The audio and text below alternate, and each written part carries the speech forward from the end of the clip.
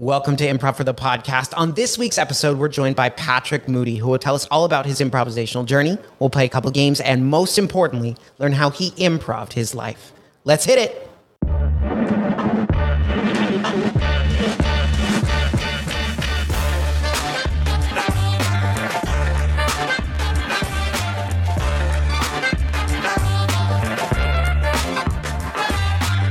Welcome to Improv for the Podcast. I'm your host, Michael Lee Evans, and today I am joined by the incredibly talented Director of Marketing and Public Relations, medical professional, skilled improviser, Patrick Moody. Thank you so much for coming on the show. How are you doing this evening? I'm doing great. I'm so happy to be here, and thank you for having me on. Absolutely. And calling me a medical professional may be close to malpractice, but that's fine. Well, in our brief conversation off air, I determined, in my opinion, you are a medical professional. Well, thank you.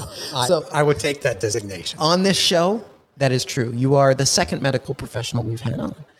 I know who the first one is. Yeah, Naveen. Yes. Well, that was quite a while ago. That was like episode 19. So thank you for being our second medical professional on the show. And I would just say that Naveen actually is a medical professional.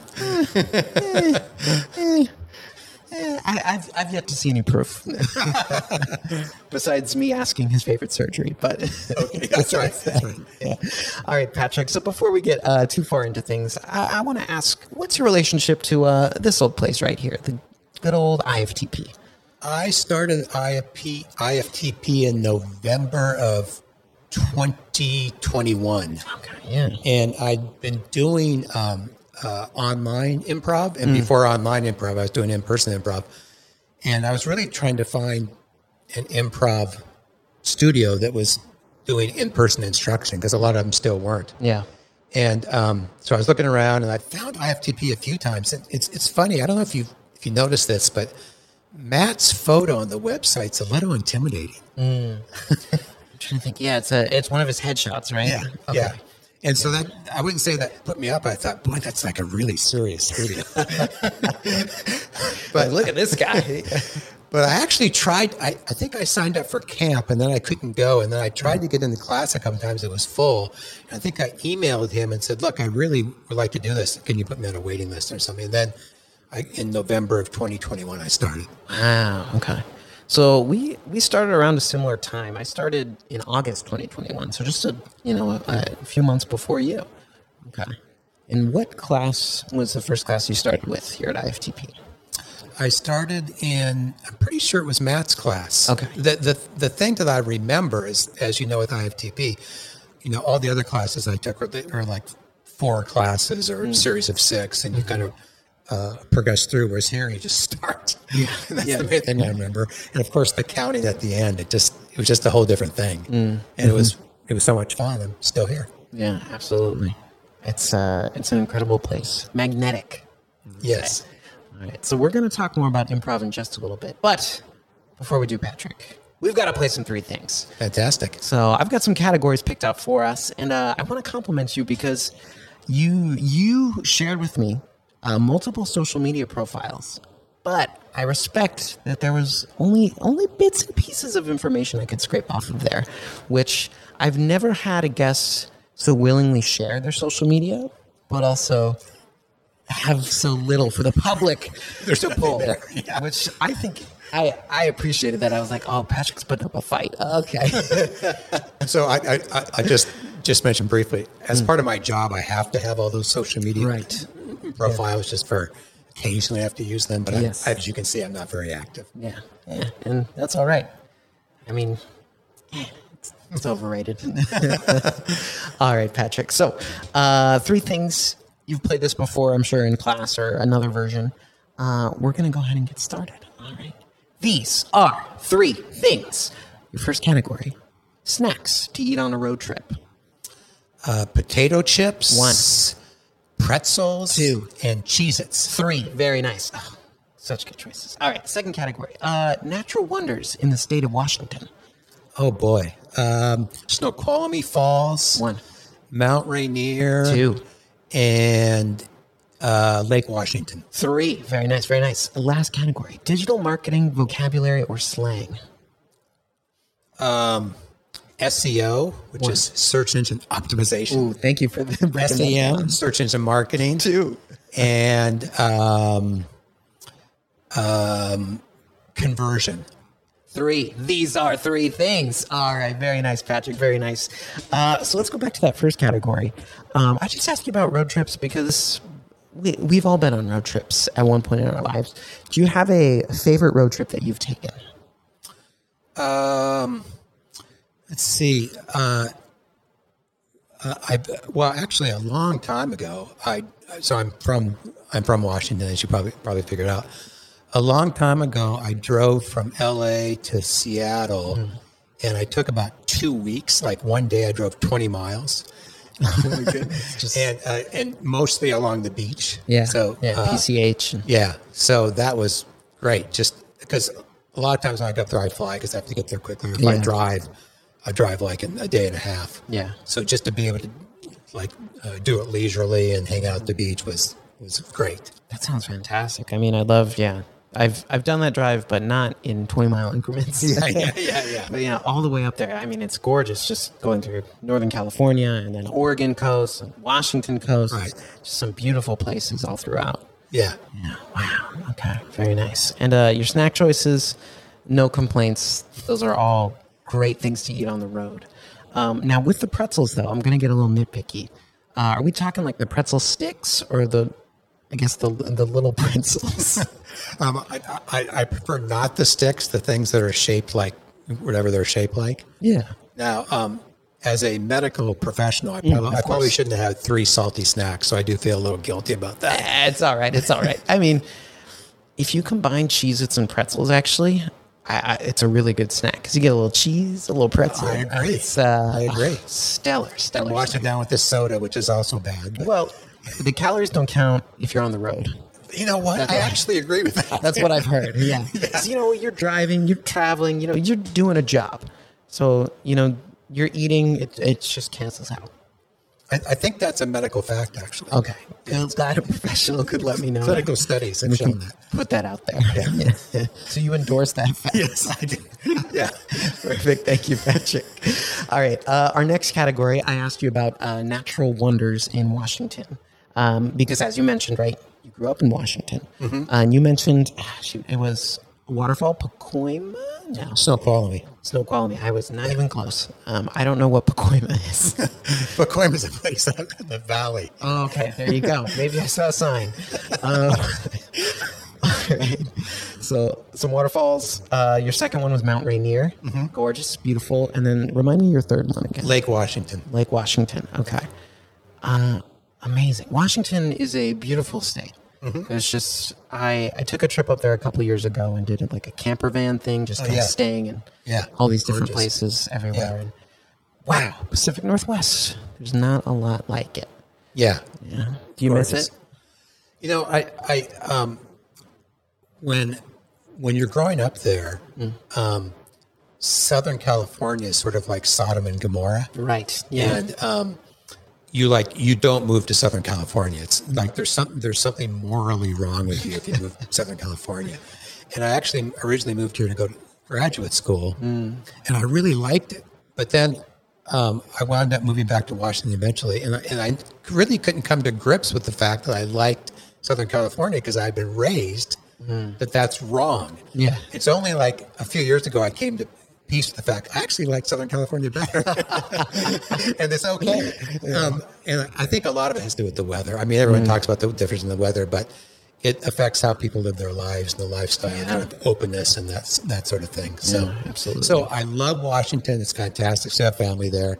Prefer to live in Southern California. There you go. A converted Washingtonian here before us. I don't think there's a ton of us, but there's some of us. Yeah, I think there's a few. I feel like nowadays, I don't know if there's more Californians going up there and then, maybe ruining it for the native Washingtonians. But that was a big thing, like 20 or 30 years ago, no Californians. But so many people in Seattle now are from someplace else. Right. Since Amazon and Microsoft and right, all the tech companies. It's really, it's at this point, it's not really a thing. It's more of a thing now, like in Idaho.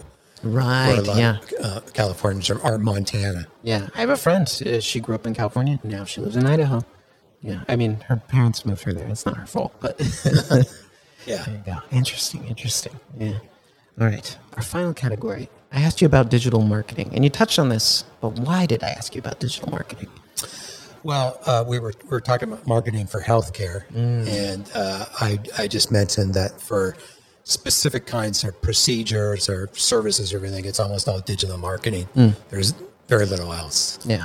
So if Naveen was here and I was trying to get more patients for him, I would be through digital marketing. There you go. You and Naveen could team up. Yeah, I would love to team up with him. Now, I have a question for you. I had this thought earlier, but I wanted to save it for when we were recording. Is there any sort of marketing you've done related to the appendix? Actually, what's one of the things that's funny about that is my wife actually had her appendix out at the hospital where I work. So she had stomach pain, and they said, you have to go to our hospital. I haven't. So it's just that's general surgery, just so you know. And we don't market. We do general surgery, but it's not something you market that much. Sure. So I have to say the answer is probably no, except for experience in my immediate family. Yeah, that makes sense. I mean, it's one of those things you can't really plan for. It just sort of happens, and you go wherever you can go in the moment. I didn't ask, what generated that question, if I may ask? I think just talking about our conversation about mentioning insurance and hospitals before, I remember when my appendix, I started having the issue, and the first place I went to didn't take my insurance, so they sent me away. And I was like, geez, that's terrible. And I didn't know what was wrong yet. I just knew something was wrong. So I just remember my roommate at the time, he drove me over. I went into the front desk and they're like, I'm sorry, we can't help you. And I was like, oh, okay. I didn't know where to go. So we had to call around a number of hospitals. That's just awful. And eventually found a place. So that's why I was thinking about it. So they took it out, I assume. They did, yeah. That's why I'm here now. Yeah, good. Yeah, but that was an interesting weekend. That's what I would say. That's awful. Yeah. And, just a strange going somewhere and being like, man, we can't help you. Yeah. Interesting. That's another conversation. But I think my challenge to you, Patrick, talk to your team. Say, hey, most people have their appendix still. They won't forever. How do we get them to know this is the place? That is a great idea. And when I explained to the president of the hospital why I'm embarking down this path, say, I was talking to this guy at IFTP. and he'll say, you're talking to someone at IFTP, then just go for it. Yeah. It's obviously a brilliant idea. Yeah. All right. Well, thank you for hearing me out. Because, it's an untapped market. It's brilliant. Because that's all I can say. Everyone is a customer. They just don't know it yet. Right. That's the thing. That's fantastic. But they've got, not me, but a lot of folks out there. To tell you the truth, I'm embarrassed I hadn't thought of it myself. No one has. Just me right now. All right, Patrick. So thank you for listening to my pitch on appendix marketing. We're going to go ahead and shift our focus to, of course, the reason why we're both here, improv. So I want you to think back to the first time in your life where you learned about, saw improv. When was that for you? I actually remember it quite vividly. So about 20-some years ago, I was in Chicago in business, and we went out that night to Second City, and I was working. So this is a whole different thing, but I used to work for HBO, and HBO used to do a lot of comedy. Yeah, and we went Second City, and I thought it was really funny and really fun. But I didn't really realize it was improv, Mm-hmm. But I just remembered it was really fun. So about 15 years later, I'm back in Chicago, and this time I'm at a conference, and it's like a healthcare communications conference, and they have all these breakout sessions and everything. And one of the breakout sessions was about improv, of all things, at a healthcare conference. I mean, we're usually not known for our sense of humor now. Sure.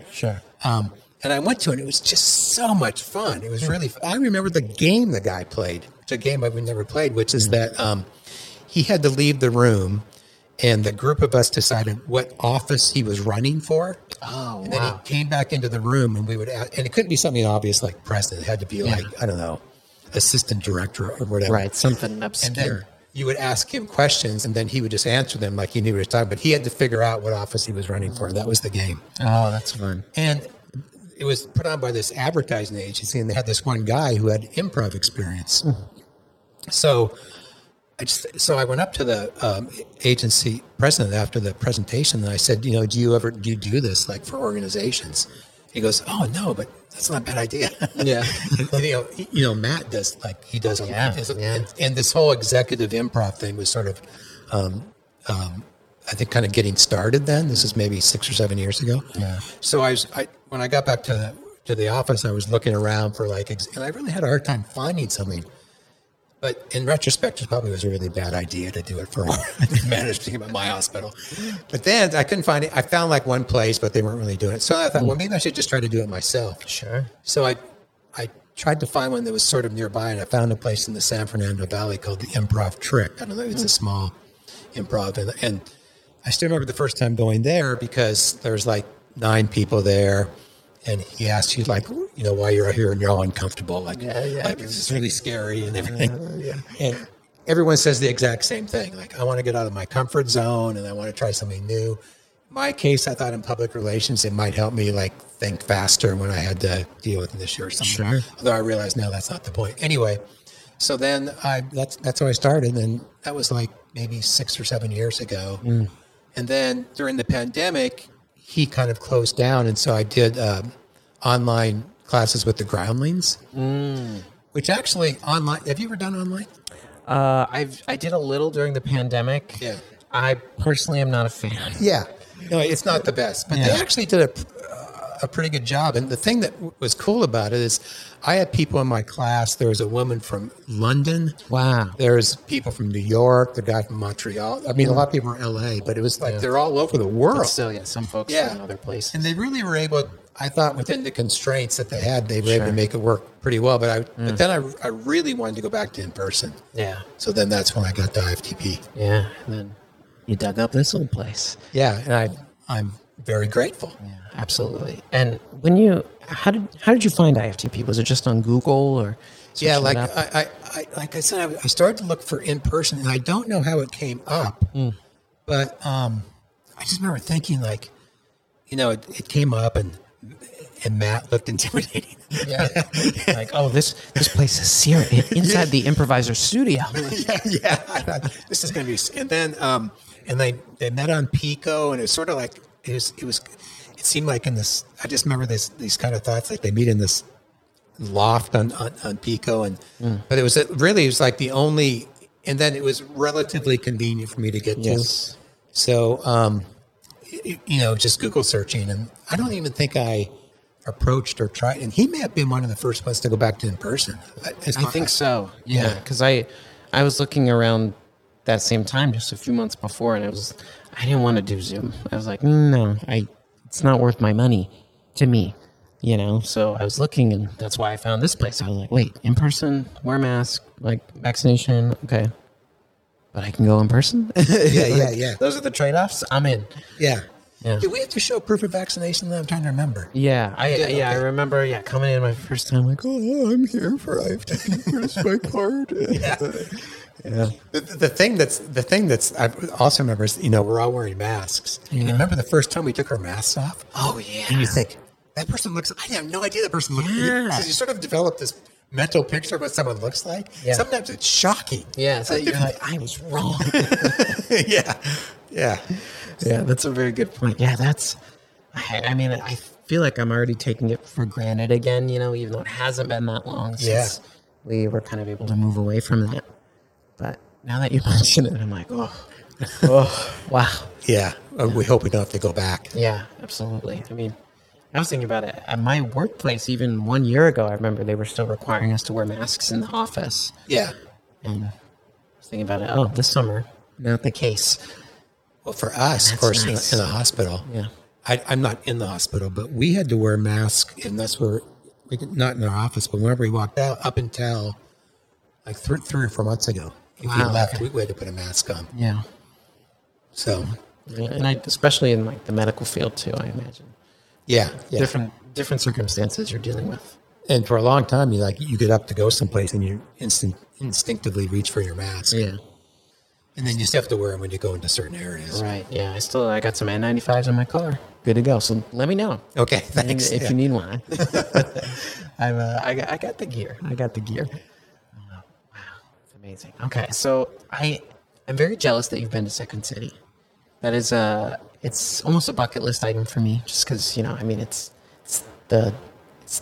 it's improv. Like, that's where it came from, Second City really developed improv as we know it today. And, I've read so many books and, things like that. One day I hope to go there. It was great. Of course, it was great. Actually, and I forgot to mention that at the same conference, I don't know if it was the same year I found the improv, session I went to, but at the same conference, either that year or a different year, they had a huge session with Second City doing improv stuff. Wow. Which was hilarious, yeah. Of course. Did you attend that session? Yeah. Oh, it was one of like the big sessions where everyone goes. I would have gone anyway. Yeah. But, when I went like 20 some years ago, I can date it because they had a game where some of the players played like these people from another planet or something, and the audience would shout questions to them. Sure. And then they would answer them. And the question I shouted out was, will we find weapons of mass destruction? Oh my! So that was obviously right to lead up to the Iraq War. Yeah. So I can figure out that was the exact date I was there. Yeah, the context. You know what the answer was? The guy said, "Yes, if we look here." Oh, that's clever. I still remember that. Clever. Oh my goodness. I thought was pretty good. Yeah, that's pretty good. Yeah, it stuck with you. Yeah. Way to he turned that back on us. That's good. That's good. Wow. So when did So I guess I'm trying to think. So you were exposed to improv, 20 so years ago, all through work related, and then it reached a point where you wanted to start investigating and looking into it yourself. Growing up, were you interested at all in performing? Was that a part of your life? Did you do music or theater, anything like that? No, actually, I wasn't. I never thought about it. I wasn't interested in it. Can't hold a tune to save my life. No musical talent whatsoever. So no. And when I started doing it, I hadn't even thought about performing. I just did it for those other reasons, acquire a skill and try to do something different. Yeah, you thought it would maybe help with work and right. Stretch yourself a little bit. Right. It's interesting, but you stuck with it. Yeah. You started at let's see, the improv hook. Is that what it was? Nope. The improv trick. Trick. Yeah. There it is. All right. So you started at the improv trick back in San Fernando Valley, right? Yeah. And you kept pursuing it. Even through the pandemic, you're like, I'm going to find a way to make this work and coming out of it. So what were those initial first few classes or sessions like from what you can remember? Yeah. Well, you learn a lot of the basics, the yes and don't ask questions. Yeah. Be specific. I think and I found this in every, both with the groundlings I was doing and especially here, it's just such a supportive environment. And I really like that. The thing I really liked, and this was from the get-go, is sort of the teamwork. Part of it, how you support one another. Yeah. And I got to realize that's a big part of it. And one of the things I remember from early on is there's certain people there, and this is true, I think, in any improv, who are really there to try to be funny. Yeah. And sometimes it works, sometimes it doesn't. Usually it doesn't, in my view. You want to. It turns out to be funny for all these reasons, but sort of when you try to be funny and that's your objective for going there, it doesn't really seem to work. And so the whole thing was like a lot different than what I expected. I think what surprised me is just it was way more fun because I thought, okay, I'm going to try this thing, and once I take these 4 classes, I can say, okay, I did that, and now I'm done. But I keep coming back. So. Yeah, you're still here, and you've taken classes at a few different studios, right? The Improv Trick, Yeah. the Groundlings, right, during the pandemic, and now IFTP. Have you noticed between those three different, let's say, studios, right? Any differences in philosophy, would you say? Well, some are kind of silly. It's I don't know if it's philosophy. The Improv Trick, the owners, he's a guy named Bill Schott, Chott. If you Google him, he's done some TV work and stuff. He's very, and to his credit, I'm trying to figure out how to say this so it sounds right. He's very concerned about not offending people and not using offensive language and that kind of thing. Whereas Matt, you can say whatever you want. Yeah, this studio, well, we offend everybody. That's one of the differences. I'm fine with either way. Yeah, sure. I totally understand. Differences in approach. But it's but Bill was like, really, you had to be really careful. Yeah. And of course, the other studios would have like set classes, like the Groundlings.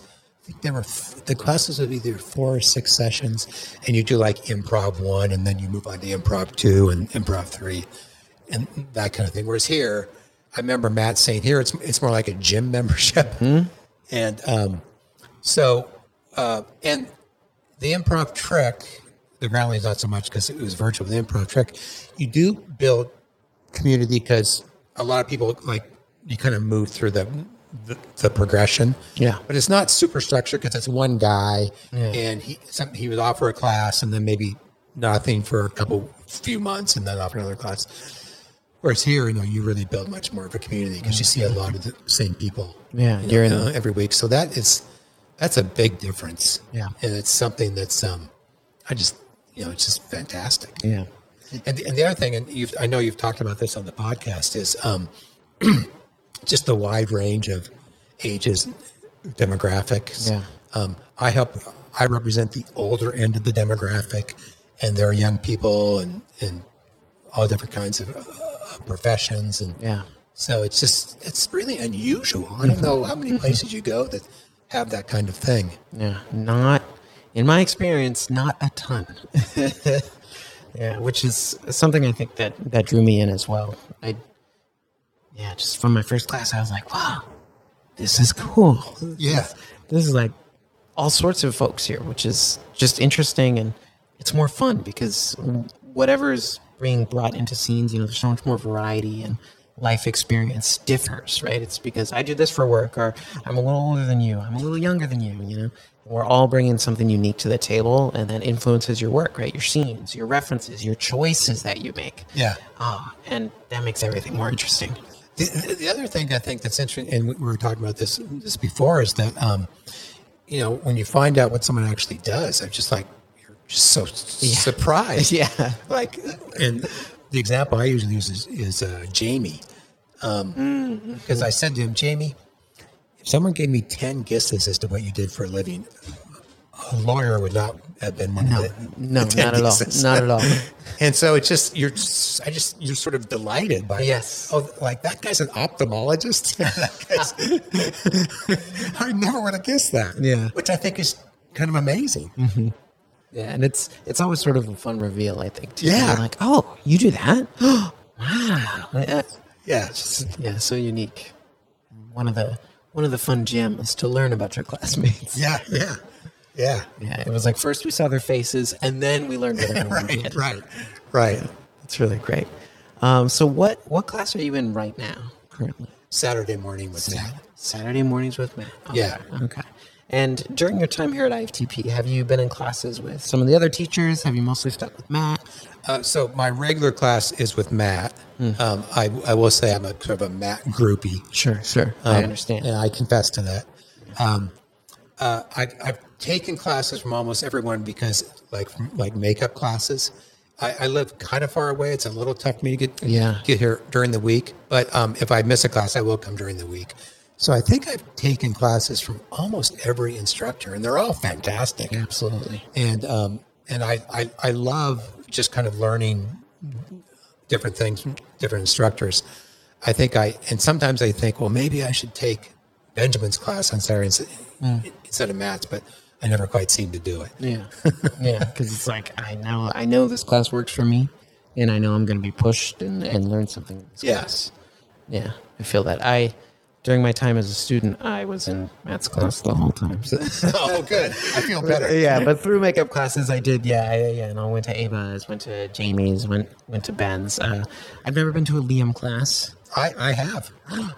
Fantastic. You've seen the other side of the curtain. Yes. Yeah, I mean, he's such a student. I remember actually his podcast, if I may digress a bit. Absolutely. He recommended some books. I've read one of them, and I have the other on my nightstand. There you go. Which book did you read? I read Improv Wisdom. Okay. And then the other one, there's one by a Stanford professor. It's Improv Wisdom, and I can't remember the name of the other one. I think Improv Wisdom was one I haven't read. Can't remember. I've read the one by the Stanford professor, and the other one's on my nightstand. Okay. So I'm sorry I'm a little vague in the details. No, not at all. I don't remember, and I was there. So I remember the name Improv Wisdom because I was like, I hadn't heard of that one. Because I've read a few. I'm not on Liam's level. But I spent a little time in the pages of improv, if you will. But I got to circle back and get to that one. But he is such a student of improv. Yeah. I think of him as like a professor. Yes, yeah. With his students. And I love that persona for him. Yeah. Like Professor Clancy. Yeah. That's how I picture him in my mind. But fantastic. All right. So during your time as an improviser, what do you think are some areas that you've grown in? As a performer, as an improviser? Yeah, if we want to talk to areas I haven't grown in, it's probably a longer list. Because I just kind of the running joke in our household is I'll come home after a session and my wife would say, well, how was it? And the standard line is, I don't think I was the worst one. But I'm probably being generous to myself in that. When you start out, you don't know anything. I think I hope I've gotten better in sort of being patient in a scene, because when you first start, you go and you have to say something everything's fast. Yeah. And just to be able to slow down, and not only not in starting the scene, but also just like in a scene, you don't have to have banter that's back and forth. No, you don't. So I think I've developed that somewhat. That's probably the main thing. I can think of a longer list of things that I could do a lot better. Yeah. But I mean, patience is such a big one because if you learn to have that patience, it'll feed into so many other skills and techniques that you need to have in a scene. If you can slow things down, you're able to think just a teeny bit more. Not too much, because you're not thinking a lot, but you can maybe process what's going on a little better. Yeah, I feel that. I think there are still times where I just need to pump the brakes a little bit. Just a little bit. But yeah, we'll see. We'll do some improv in a little bit. Yeah, we'll see. We'll see if I have a lead foot tonight. All right, Patrick. So what would you say, have you seen between the work that you do, right? Digital marketing, public relations, and your experience in improv, the training that you've had, has there been crossover in skills or things you've taken back to work or things from work that you've taken into improv? Yeah. So, I think I mentioned when I first started, I worked public relations, not that often because we're not like UCLA Health or anything. We're relatively small, but sometimes there'll be a crisis or media event where I have to talk to a number of people. Sure. I thought improv would help me. It doesn't really do anything for that. It's not bad or good, but I just learned that that's not really like an important transferable skill, right? And that you want to gray space and make stuff up, which probably not in most situations. Probably not supposed to. Yeah. I think the way it's helped me the most is how much joy it's brought to my life, and so I think some of that just sort of carries over to other areas. Yeah. So as far as like technical skills, I don't know that it's helped me that much, even though I remember talking to Jamie about this one time. And I was saying, I just don't feel like I'm transferring my improv skills to work. Like I'm feeling it. And he goes, well, he goes, like with me, I feel like it helps him to be more present at work. And so, so I thought, okay, I'm going to try to be more present at work. But as you know, you can be in these meetings where someone's droning on and on and on. And I'm thinking, okay, I'm going to try to be, I'm going to try to be present here. It's hard. And I can go for a few minutes. Hey, yeah, that's good. I try. I mean, I'm sure for you this is also true, but a lot of things are online meeting wise, and it's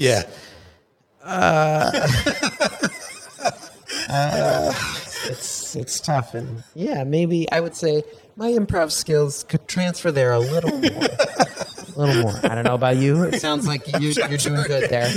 No, I think it transfer a lot more. Yeah, especially if I'm, if there's not much I can contribute to the meeting, but I have to be there.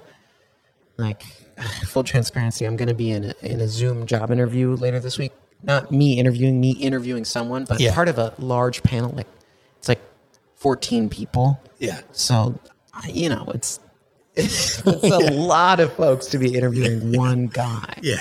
Whoever it is. That poor guy. Yeah. No, I don't want to get into too much, but it's interesting. But those are just tough because, you're hearing the strengths, weaknesses, we need those job interview questions that we all know that are just. Yeah. So that's going to be my push for myself. And in next week's episode, I'll let you know how the meeting went. No. Yeah, good luck. And if we hired the guy. Yeah. Or girl, I have no idea who it is. We haven't gotten any of that client info yet. That's a work problem. I'm not going to think about that right now. Okay.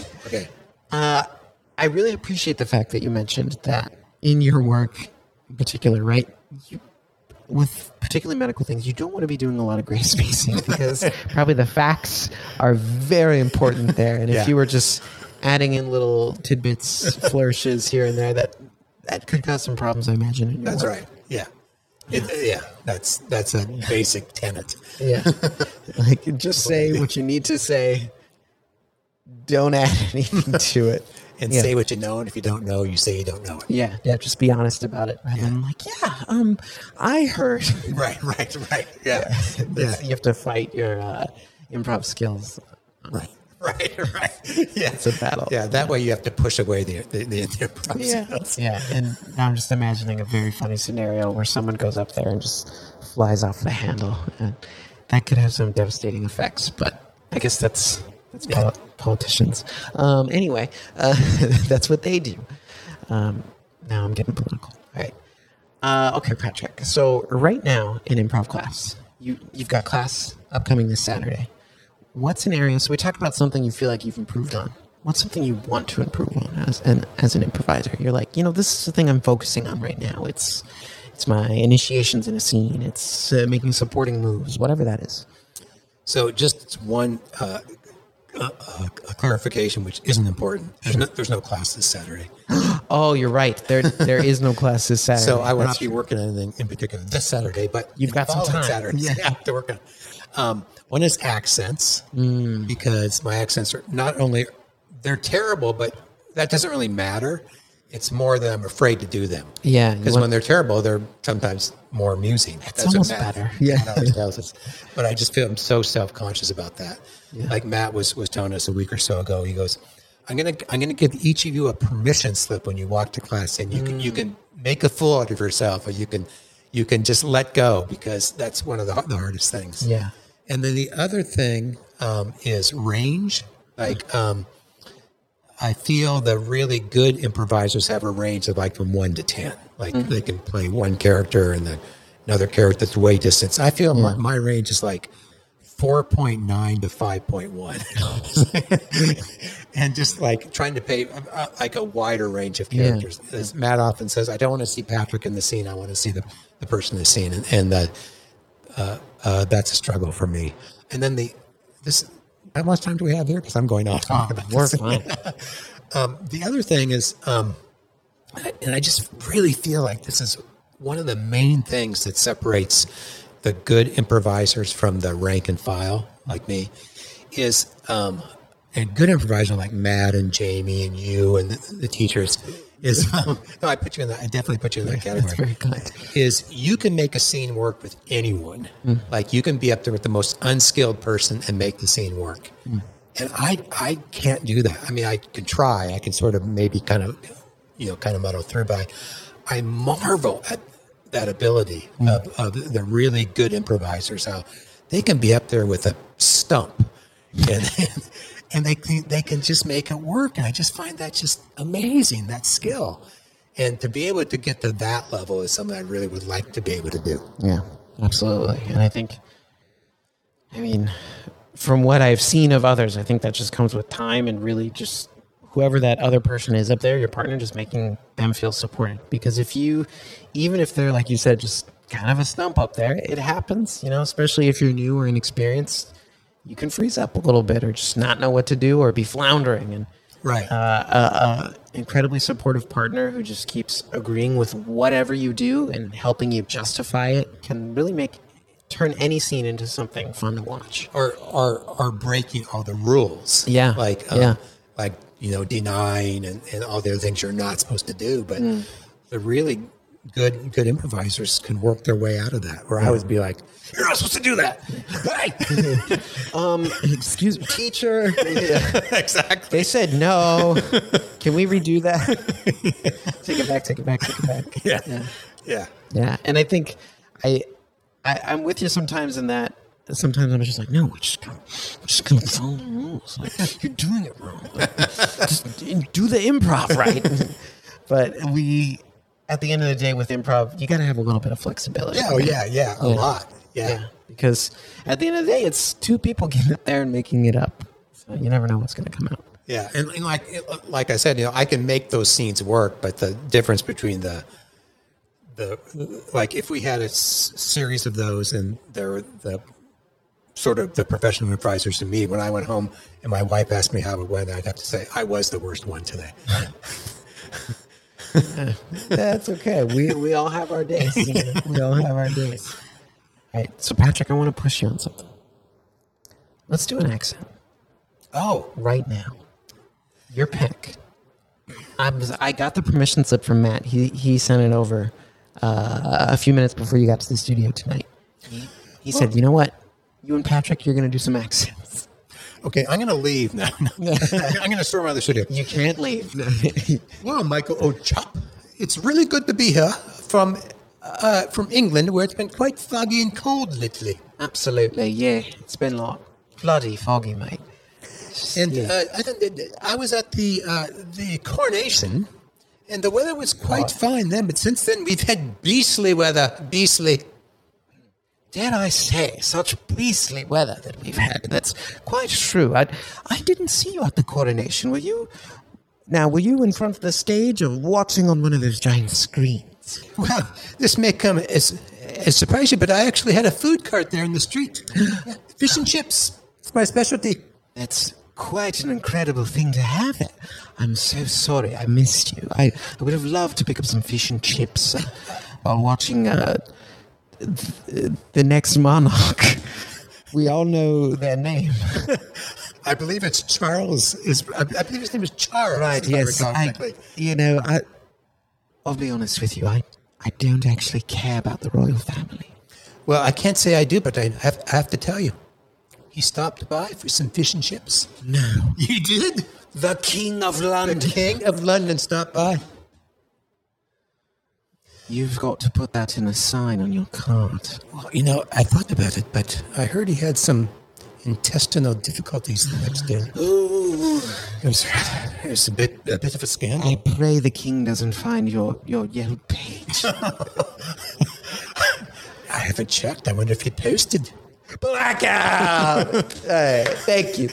You did it. You jumped in there. We did a British scene.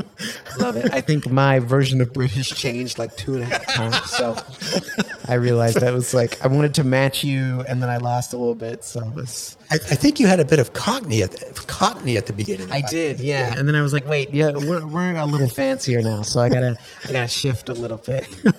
It used to be better, but it's all the same, right? Well, thank you for pushing me on that. Absolutely. I do need to try it. Yeah, I find it fun because I think, and this is what you mentioned, like I will always be down to hear, like, do a game with an accent or watch something with an accent because it's pretty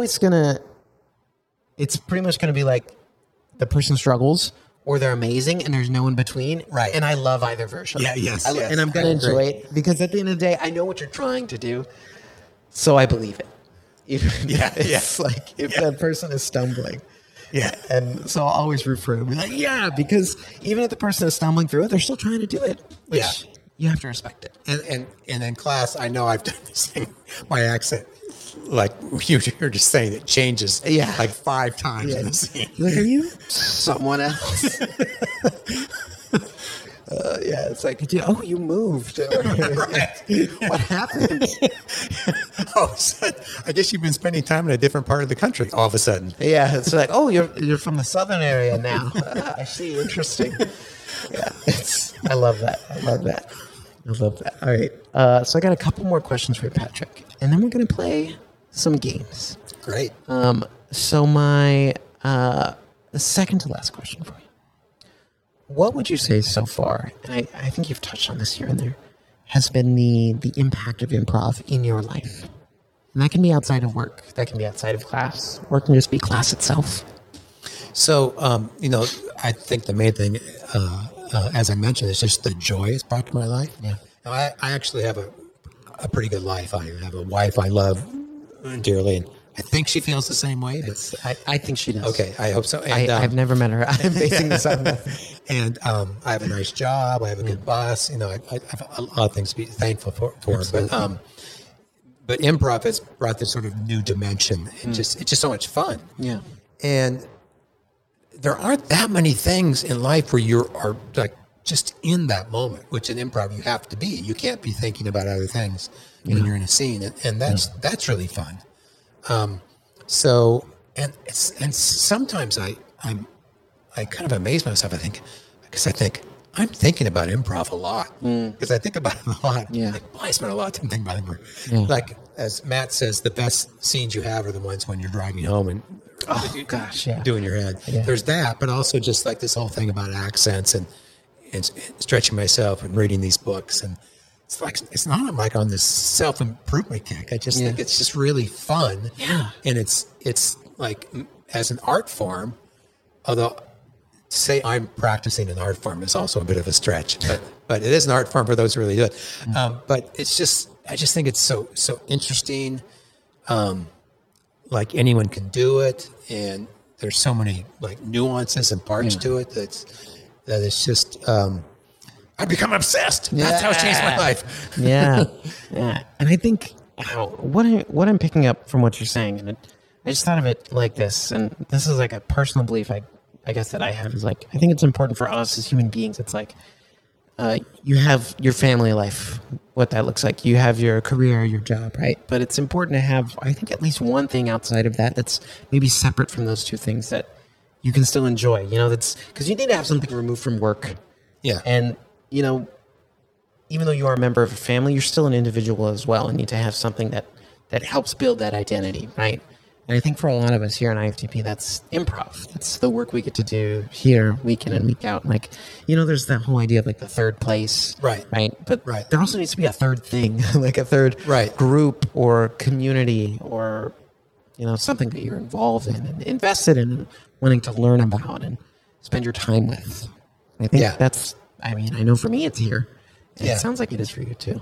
And like that's sort of like what hobbies do for people. There's a fair amount of research how hobbies are important.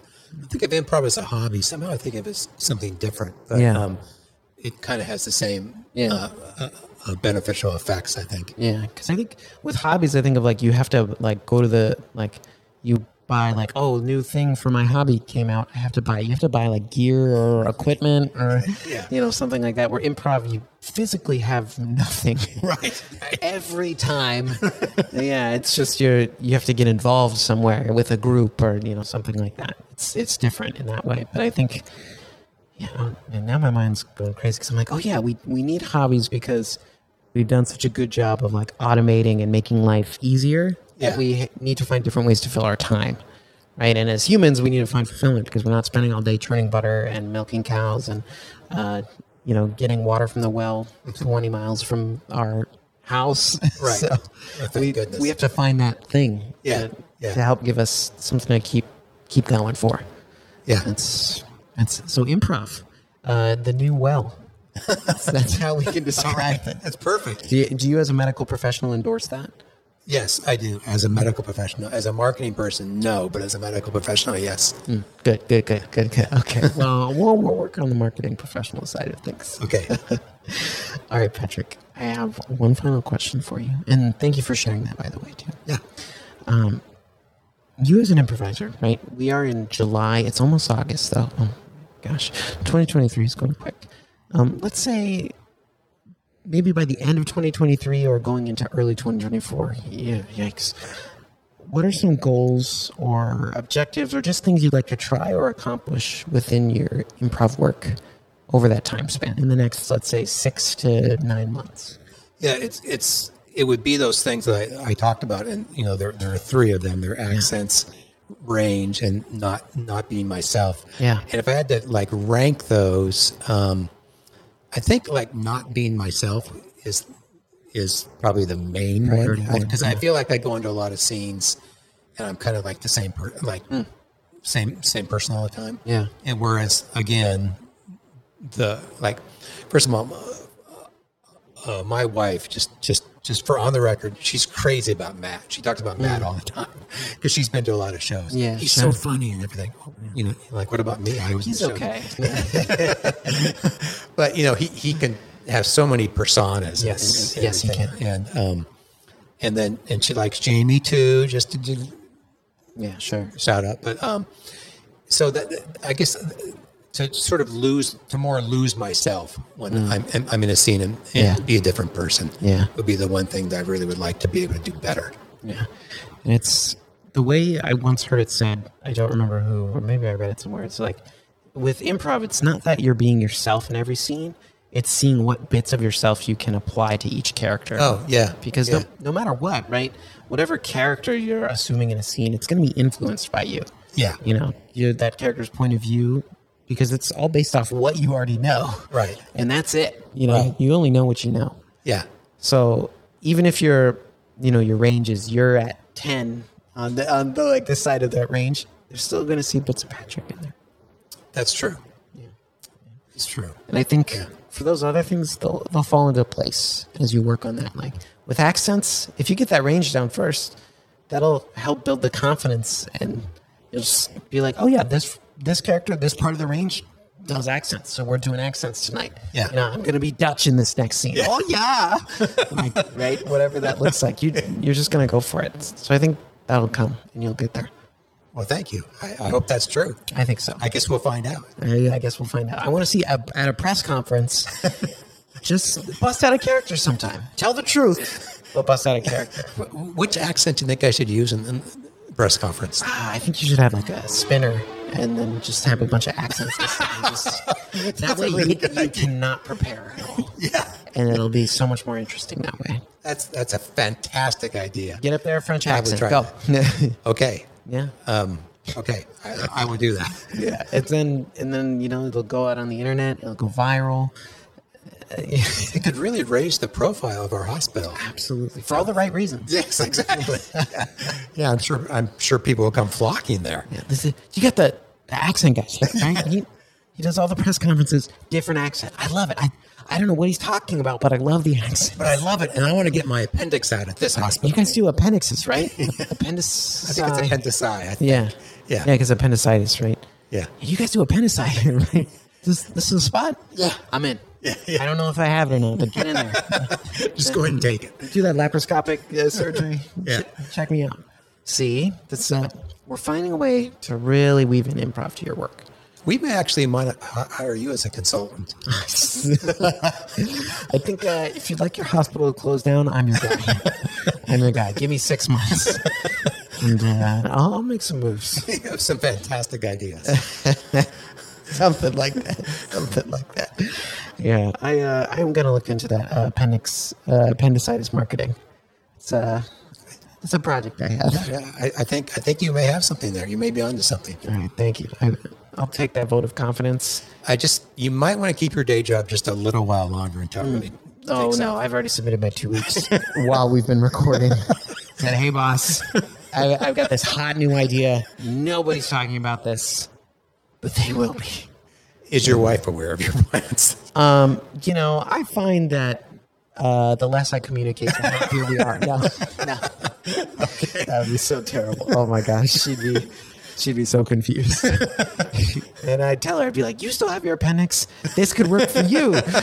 And then, is that a HIPAA violation that I just shared that? It might be, but you're not actually in healthcare yet, so I think you're okay. That's true. I'm good to go. In fact, I'm surprised you knew what HIPAA was. That's impressive. Through work. Or no, well, I think in sports, a lot of times there's like, an athlete has an injury and sometimes like information will leak about the injury and like, oh, it's a HIPAA violation. So I more know about it from jokes rather than seeing it in a serious context, I think. But I don't talk to a lot of people who drop HIPAA violation into conversation. It's impressive. Why do I know that? Oh, maybe. I think it's work related. But because in my teaching part of my career, having access to student medical records, right, and knowing things about students that other students don't need to know, but me as the adult in the room would need to know. That's probably why. Right. I think there was some training that went along with that. Can you tell me some stuff? Absolutely. So yeah, there's this one kid. Their name is blank blank, and they have blank. That's amazing. I got loads of knowledge up here. Let me grab my laptop real quick. I'll show you some PDFs. We'll go over the whole thing. That'd be so much fun. Yeah. There's nothing I love learning more than other folks' medical secrets. Yeah. That's why I know HIPAA violation. Oh boy, it's a niche brand of humor, I think. HIPAA violation. Very nice. All right, Patrick, you ready to do some improv? I am. All right, we have 3 somehow still original games. Amazing. That we're going to be playing tonight. And this first game is going to be called Sudden... Well, no, I'm not going to tell you the name. I'll tell you the name after I get some information from you. So I want you to tell me, Patrick, what are 3 movies that you enjoy? I'm going to date myself here. Sure. The Graduate. The Graduate, okay. Hannah and Her Sisters. Hannah and Her Sisters, okay. And a Woody Allen film, which Hannah and Her Sisters is, but another one called... Bananas. Bananas. Okay. I want you, Patrick, just pick one of those movies for me. Of those 3, if you had to watch one tonight, which would you watch? I would watch Bananas. Bananas. Perfect. All right. So we're going to take the film Bananas, and you're going to create the sudden sequel for the film Bananas. And what I need you to do is that you're going to describe to me the sequel to Bananas. That's in development right now. I need you to pitch it to me. I'm not hungry. I'm an excited audience member, but you need to convince me why I should come see the sequel to Bananas. All right, and I'll let you go. You'll explain the film, and then I'll black us out when I think you're done. So, there's a sequel to Bananas. Oh, it's fantastic. So you may remember, or you may not, but the Woody Allen character in Bananas was the head of a South American country, but in the end, it didn't work out. Well, in the sequel, he becomes president of the United States. Oh my gosh. It is fantastic. And there's a scene in Bananas where he has a decree where people have to wear their underwear on the outside of their clothes. Well, he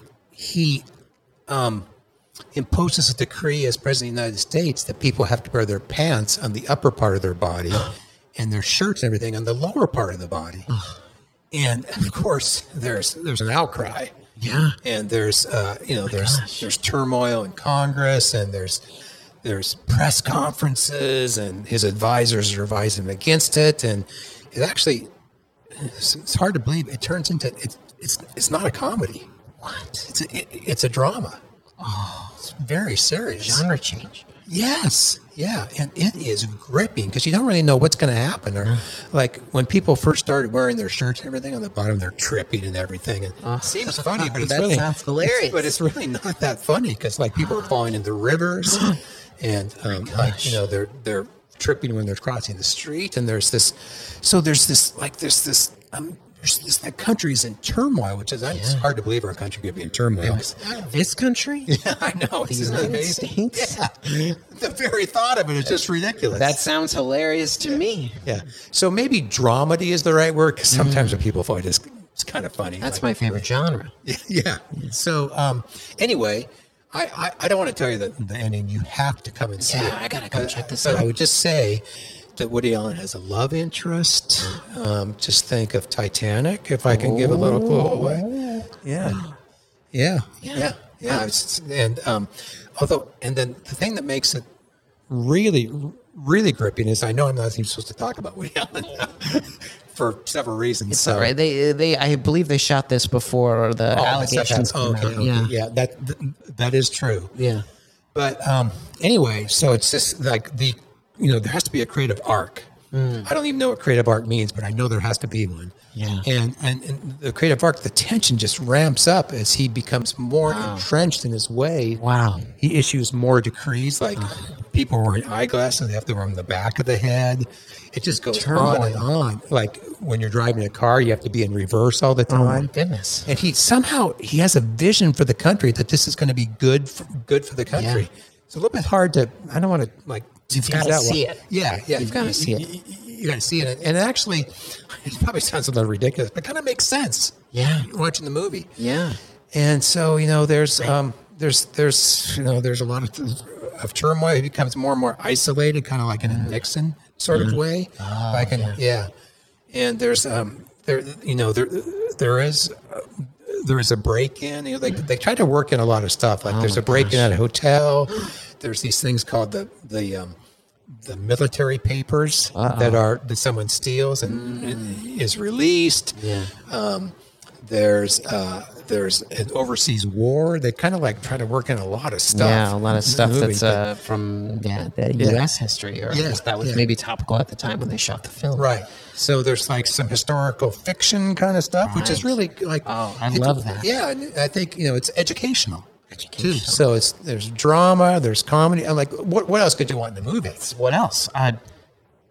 Sounds like it has everything for me. I just have a couple questions about the film. Sure. If you don't mind. Oh, well, I mean, I can only reveal so much, but I may have to be kind of oblique. Sure, you're under contract. Yeah.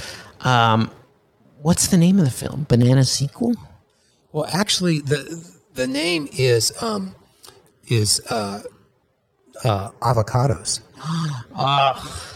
Bad Woody Allen. I know. Bad Woody Allen. Yeah, because there's a whole thing about pits and okay. Don't say no more. Yeah. Say no more. Yeah. One other question. Besides Woody Allen, are there any stars in this film?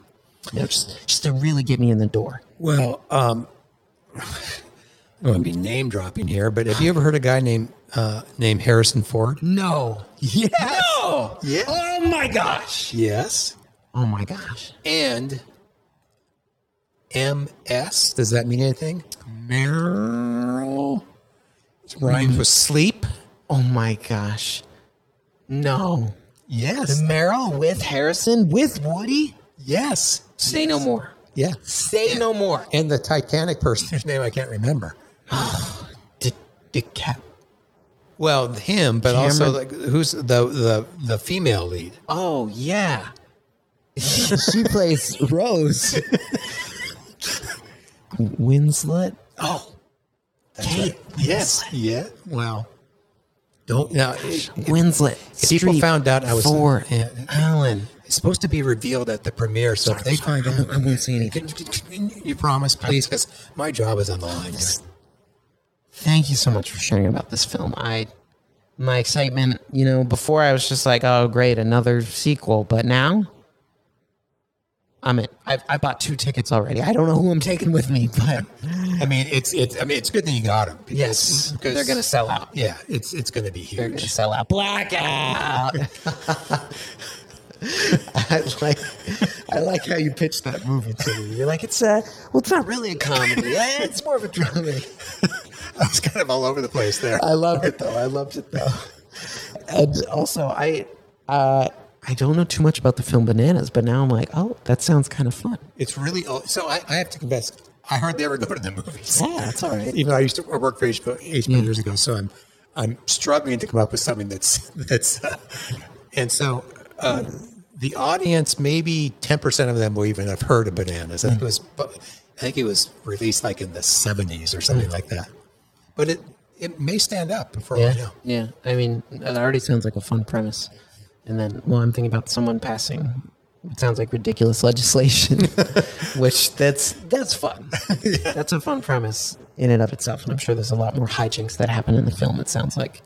So in the sequel, avocados. Oh, boy. It's going to be big. Yeah. That's all I got to say. I'm a little sad that that's a fake movie. I think boffo is the word that like the trade publications use. Boffo. Yeah, that sounds right. And I mean, you're in marketing, so this game was made for you. I think there is an appendix scene in the movie too. This film is right up my alley. I think it is. I've been looking for this movie my whole life. I believe you have. Well, not my whole, just since the appendix. Oh boy! All right. Well, nice job, Patrick. Thank you for playing that. We're going to move on to our next game. This one is called Genre Switch. So in this game, there's going to be 2 genres that we're playing with that we're going to switch between during this scene. And I'm going to give us a suggestion of location to start our scene off. Then we'll take it from there. And at some point, I'm going to call out what genre we're switching to. So to start this scene, we're going to be in a, let's say, a Western genre. And our location that we'll be set in for this Western genre scene is, of course, the plains. We're in the plains, which is almost a terrible suggestion, but it's what the app told me. So we're going to be in the plains. Great. This is a Western setting, or a Western genre of film. And at some point during the scene, our genre is totally going to change. We'll find out what it is, and I'll black us out when we're done. Sounds great.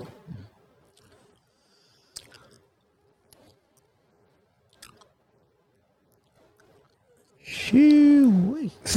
Dusty. Shoo-wee, partner. Are we ever going to get the cattle to the next town? I don't know. Now, I know they said that these plains were great, but shoo-wee.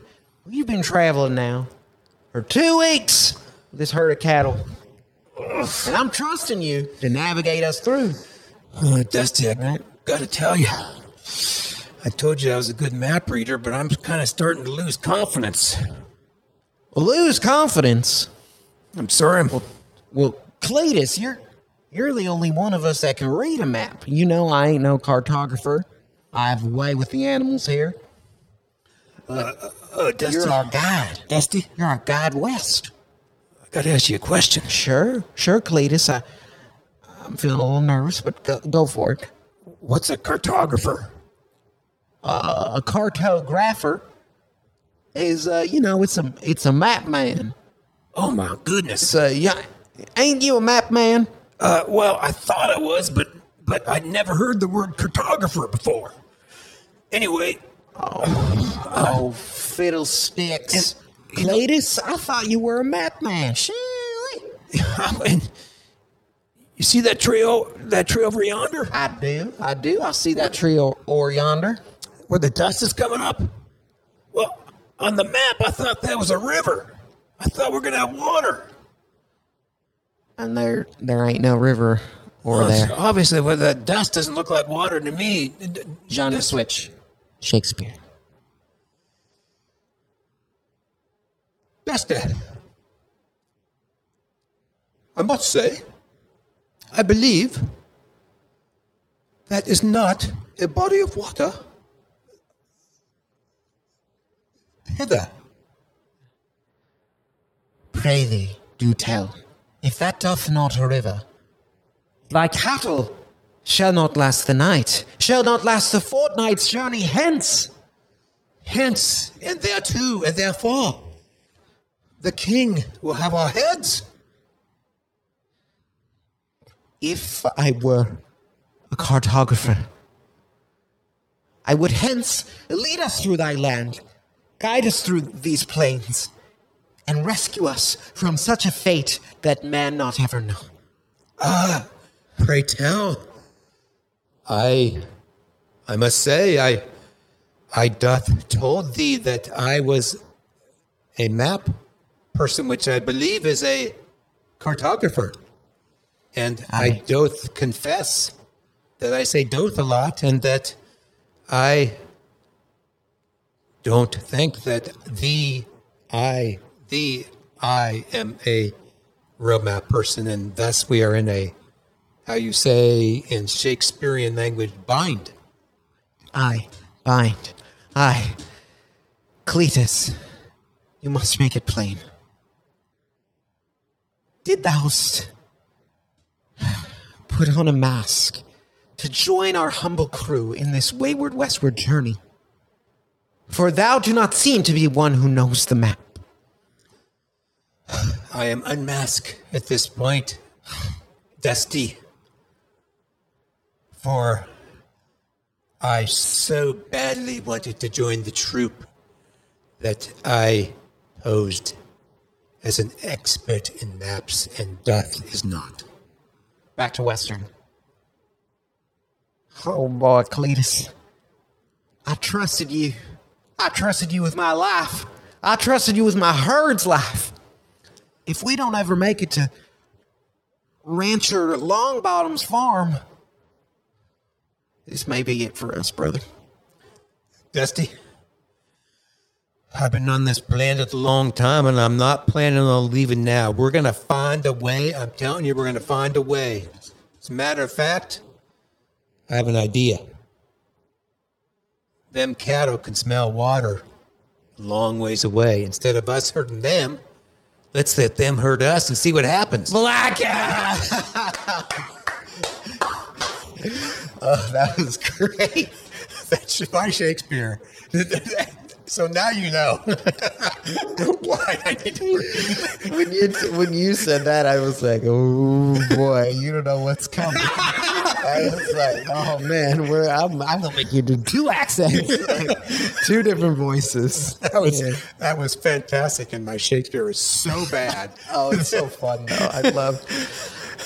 And just for me, I was like, what's two like opposites? And I was like, Western Shakespeare, great. That's what we're gonna do. And then, so I have to tell you, right. My wife and I on Friday night are going to improv Shakespeare. Oh, it's a great show. You've seen it? Oh, it's so much fun at the Largo, right? Well, they're doing it at the Ford Theater. Oh, okay. Yeah, which I've never been to the Ford Theater. I always wanted to go. So. Yeah, that's right next to the Amundsen, right? It's the one that's by the Hollywood Bowl. Oh, okay, over there. So, that's Mark Taper. Okay. You can be honest with me. Are they as good as I was in this scene? They're not. Really? Yeah, well, I would expect. You might actually be disappointed. No, just don't tell your wife. Yeah, I won't. This will come out after that, so she'll realize it afterwards. Yeah. And I will applaud because I want to be polite, but of course, I'm sure that they probably aspire to my level. You don't want others in the audience to realize that they're getting a lesser product. Yeah, okay, it's good to know. Absolutely. Yeah, thanks for that. It's your cross to bear, Yeah. It's oh man, it's a good show. Good show, a lot of fun. I've seen him twice. Oh, great! And both times it's a hoot. It's a hoot. Oh, good. I'm a big Shakespeare fan, so I really enjoyed his work, all that. So if if at any point you've ever read any Shakespeare, you'll enjoy the show. Yeah, and I've seen all the big plays. Oh yeah, so yeah, and they'll crack some references, or they play with a lot of the tropes from Shakespeare. Poison, death, lovers, all that good stuff. So. Yeah. It's fun to see. Yeah, I think there's a part of me, I was like, one day I would love to do improvised Shakespeare. I need to study more, obviously, to get to that level, but I think it would be so fun to try. Well, I think after this last scene, I'd say you're there. You're right, we're ready. Yeah. I think we're ready. Yeah. We'll just, that same scene we did, we'll just keep doing that scene. And people won't know what to do. I'm sure we'll build quite an audience. Absolutely. We're going to be selling out the Madison Square Garden before you know it. SoFi Stadium, here we come. That'll be our venue. I got one more game for us tonight before we close out. This game, I teased it to you earlier. It's a game that has a little bit of one-upmanship, and we'll see how this goes because I feel a little guilty playing this. This game is called Teacher's Lounge, and in this game, you and I are both teachers, and we're hanging out in the Teacher's Lounge, and we're both we're debriefing on the days that we've had here in the classroom. And our job in this game is just to kind of slowly one-up each other about who has had the worst day here at whatever school we're at. So any questions before we get started? No, sounds great. Yeah. All right, so this game is called Teacher's Lounge. Patrick and I are teachers. I'll wax out when we're done.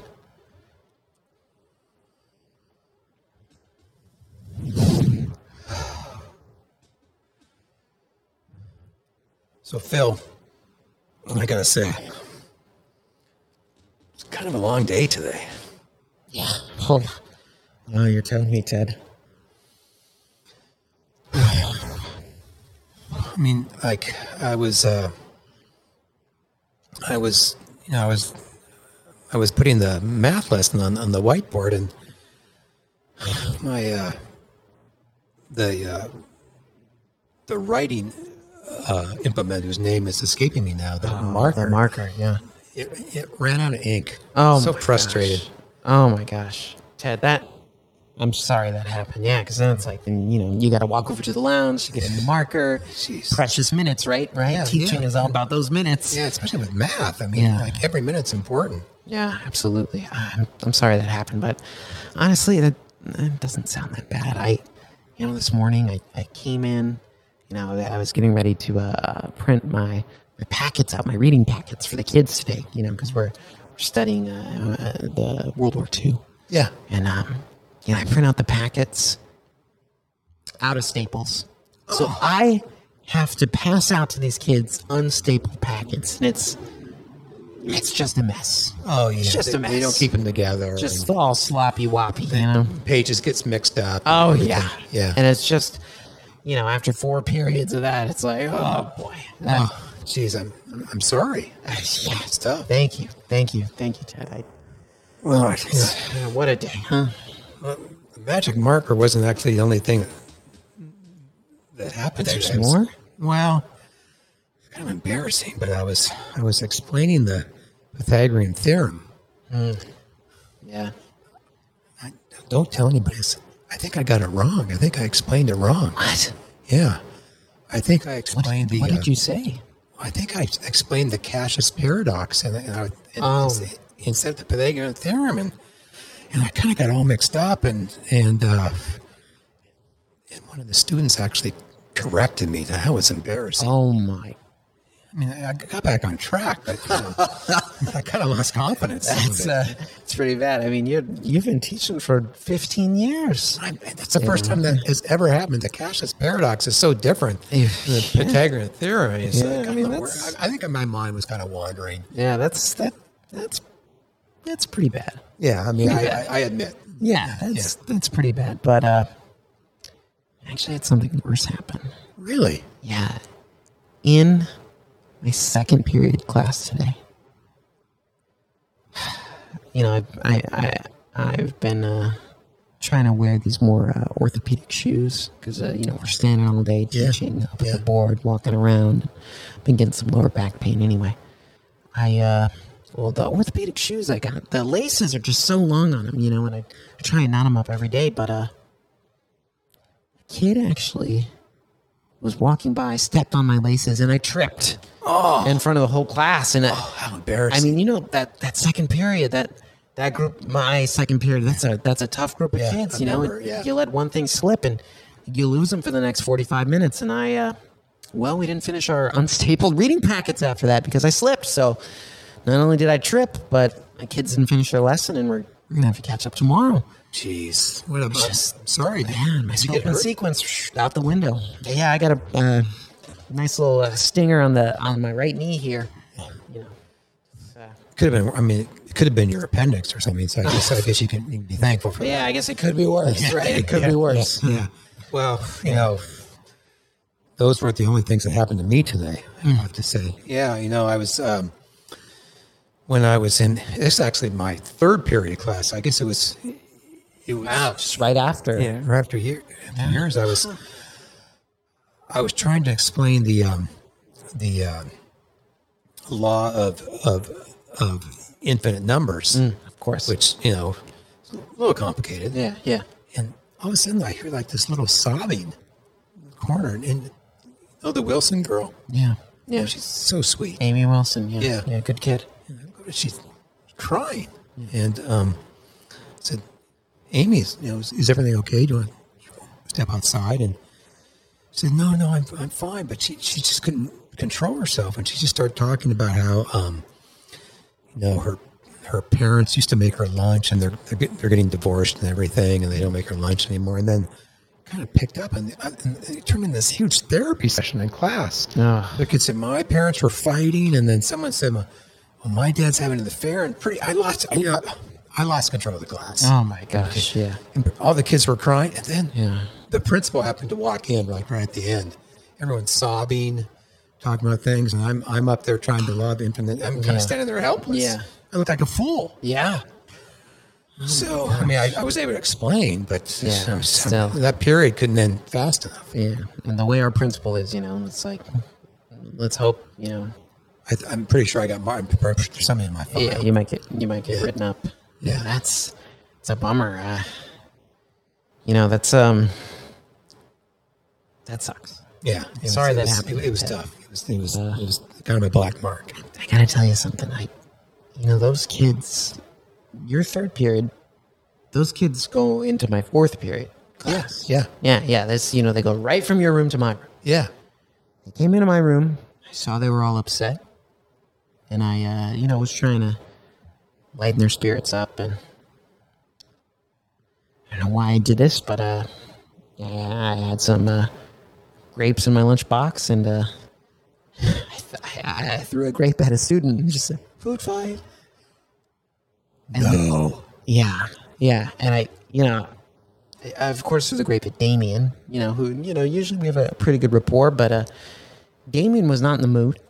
I guess from whatever disaster you had in your class, the kids, they all started taking out their lunches. And we had a full-on food fight in the classroom. Full-on food fight. Yeah, full-on food fight. Just, peanut butter and jelly sandwiches flying. And, Tyler's got that peanut allergy, so I had to send him down to the office because he just got a glob right in the face. Oh, boy. Just hives. And it was a disaster. I mean, the computers in the classroom ruined because of all the food just flying around. There's Cheetos in the keyboard. And What a mess. there's just milk everywhere. And Jeez. So sorry. yeah. Well, I don't know where to go after that. Well, it's interesting you brought that up about how my class went into your class. Because, your second period class without the staples, they're my fifth period class. Right. Yeah, same kids. And they came in and they seemed like a little edgy. Like I kind of thought something was wrong. I didn't know, what had happened in your second period, but I was kind of trying to calm him down. And then, Tyler, Yeah. he's kind of an edgy kid. Yeah. And he started like screaming at Brandon that Brandon had messed up his papers. And now I know what he was talking Wait, about. Brandon R or Brandon W? Well, it was Brandon W. Brandon W. Okay. Yeah. Sorry. Okay. Yeah. Kind of the big kid. Yeah. And I said, "Come on, you guys, it's going to be." And I tried to calm down. They started fighting. Yeah. Oh my gosh. And then all the other kids, there's this full on. Did you hear? I don't know if you heard the sirens, but I rang the bell. Like we had the police came. Oh my gosh. And they were off. I totally lost control. And there were 4 kids who were taken away. Did you see the news crew out front? No. Yeah, the media showed up. My gosh, local brawl at our school. Oh. And they were sticking In your class. Yeah, and they were sticking microphones in my face, and it's just That's embarrassing. oh, it's embarrassing. I was just like, it's just, and my parents were like, "What's this going on there? Like, Yeah. are you running what are you running there? Can't you control the class? And of course, I had the whole thing with the principal earlier. Yeah. And then this, I mean, it was easily the worst day of my career. Yeah. Yeah. That sounds pretty bad. I feel like you might be in trouble here at this school, but I'm hoping that they kind of, I'm hoping the principal will think it's just one of those things like, complete brawl, ambulance, hospital. I mean, it just happens. Yeah.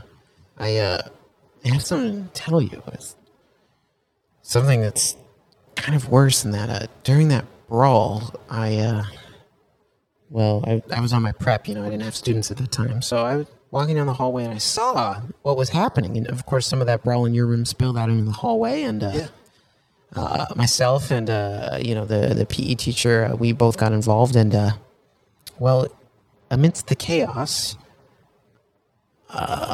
I accidentally punched Coach Smith. Coach Smith? I punched Coach Smith. No way. Yeah. Oh, jeez. And I've actually just been placed on probation.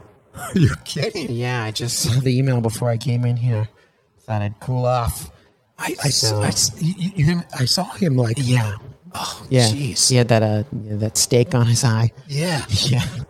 I was kind of wondering what happened. That was my bad. I just, in the heat of the moment, there was so much going on, and I punched Coach Smith. I don't know what I was thinking. Jeez. My day is, my job's in jeopardy. I don't know if yours is yet, but mine definitely is. I won't be here tomorrow. I'll be at home, unpaid probation. Oh, I'm sorry, because I feel 2 weeks. I feel like I was kind of the cause of that. Yeah. Because as far as I know, I'm not on probation, even though, I don't know if you're aware of the fire department, because a fire broke out during it. No, I was sent, I was told I had to go in a classroom and stay in there alone until I cooled off. Because one of the kids had some kind of vaping thing or something during the fight, and it spilled, and another kid had a lighter, and like our classroom, caught on fire. Blackout! Oh, no. It was all I could do to keep from laughing when you talk about punching ghosts. It's like, in my head, I was like, I'm not going to punch a child. I was like, I'm not playing that game. But I was like, but there's a way we can spin this. Yeah. I'm sorry about your classroom now. No wonder the fire department showed up. You'd almost burned down the school. Yeah. Oh, my goodness. It's terrible. I'm sorry. I hope everyone's okay. I hope they all made it out. Worked out. Yeah. Good. Yeah. Did you keep your job? Well, I was on probation for an actual year. Oh, okay. So you knew both. Yeah, there were hearings, and the union had to get involved. And everything. Right. Oh, yeah, you got some got my job protections. back. Yeah. Oh, well, congrats. Yeah, I know you got tenure, so yeah, it would have been pretty hard to out you. Yeah, and really, that was like the first time anything like that had happened. Sure. The first fire. Yeah, you should have at least one. Everybody gets one. Yeah, I agree. That's how it should be for every job. Yeah. Everyone can start one fire. Yeah, I think that's reasonable. Absolutely. Okay. Well, Patrick, thank you so much for playing those games with me. That was great fun. Incredible work. Thank you for going on that adventure of such a variety of games. Before we conclude tonight's episode, I want to give you the opportunity. Are there any final words you want to leave us with before we go? I would just say that those those who might be listening who have thought, maybe I'd like to try improv. I've thought about trying that. My only advice is to try it. Yeah. And I think, and it's not for everyone. Like, we've seen people come and go and who don't do it. But if you, there's nothing venture, nothing gain. There's no harm in trying. And if it does seem like a little bit of a spark that you like, you will really find great joy in doing it.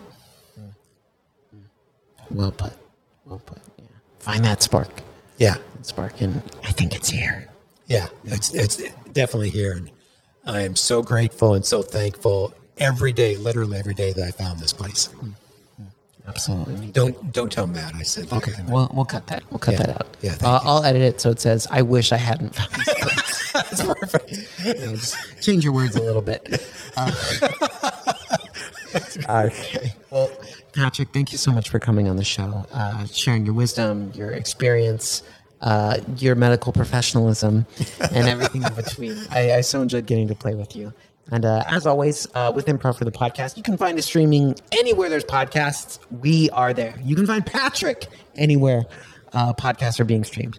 As always, thank you for listening, and we'll see you next time.